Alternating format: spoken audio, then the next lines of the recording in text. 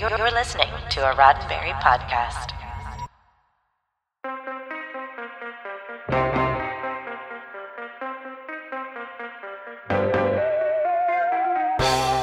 I'm Roberto Lewis, and this is your SciFi5, 5 minutes of science fiction history for January 7th. There was a time, before the widespread proliferation of televisions into nearly every home in America, when stories were told on the radio.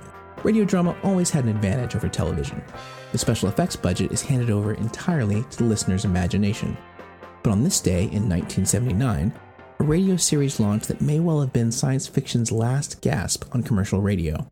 Created by Lee Hansen, the show was called Alien Worlds, and it was trying to take advantage of the recently ignited runaway interest in science fiction attributed to the likes of Star Wars, Close Encounters of the Third Kind, and Battlestar Galactica. Hansen was a well-known quantity at various top 40 radio stations in the 1960s and 70s, including a stint on Armed Forces Radio. He wound up at Watermark in the early 70s, a studio specializing in syndicating slickly produced content to radio stations across the US and even in other parts of the world. Watermark was best known at the time for Casey Kasem's America's Top 40, and a similar countdown show for country music stations. Hansen was a producer on both of these shows.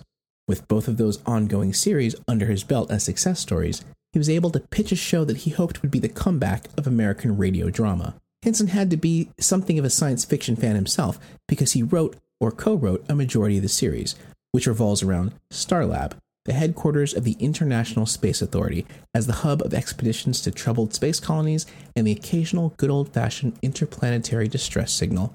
Starlab has a research division headed up by Dr. Maura Cassidy and a gung-ho operations department whose hotshot space pilots are dispatched, frequently into harm's way, by Jerry Lydon.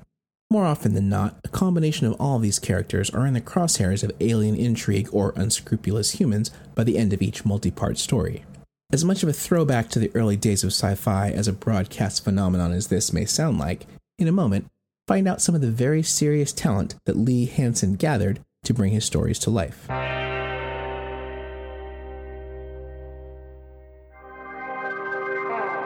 Thanks to the marketing muscle of Watermark, which had already placed America's Top 40 and American Country Countdown on radio stations across the US, Alien Worlds wound up on the schedule of over 500 FM stations in the States alone, and was even broadcast by radio stations in Australia and New Zealand. Alien Worlds had a sound pretty much unlike anything else on the radio, including an original sound effects library recorded aboard an out-of-service oil tanker, and an original soundtrack performed by the London Symphony Orchestra. Starring as Dr. Cassidy was Linda Gary, a veteran voice actor who had appeared in most of Filmation's animated shows, particularly Masters of the Universe, in which she voiced both Teela and Evil Lynn, as well as animation from Disney and Hanna-Barbera. Her colleague and occasional rival, Jerry Lydon, was played by Corey Burton, who's been the voice of memorable characters like Brainiac and the Clone Wars' Cad Bane. Lee Hansen wasn't afraid to call in some favors from his co-workers at Watermark either.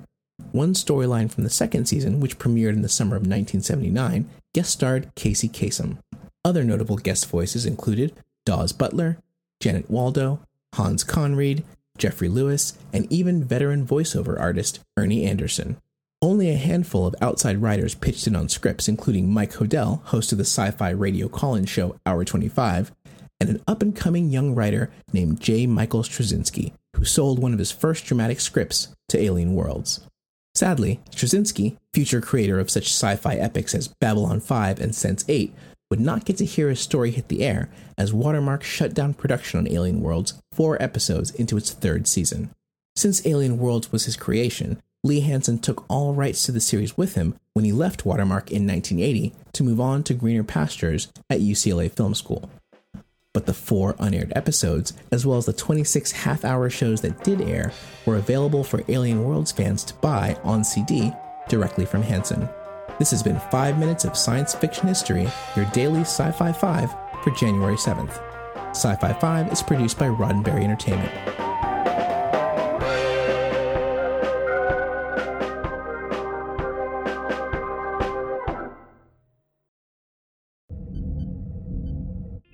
This is a Roddenberry podcast.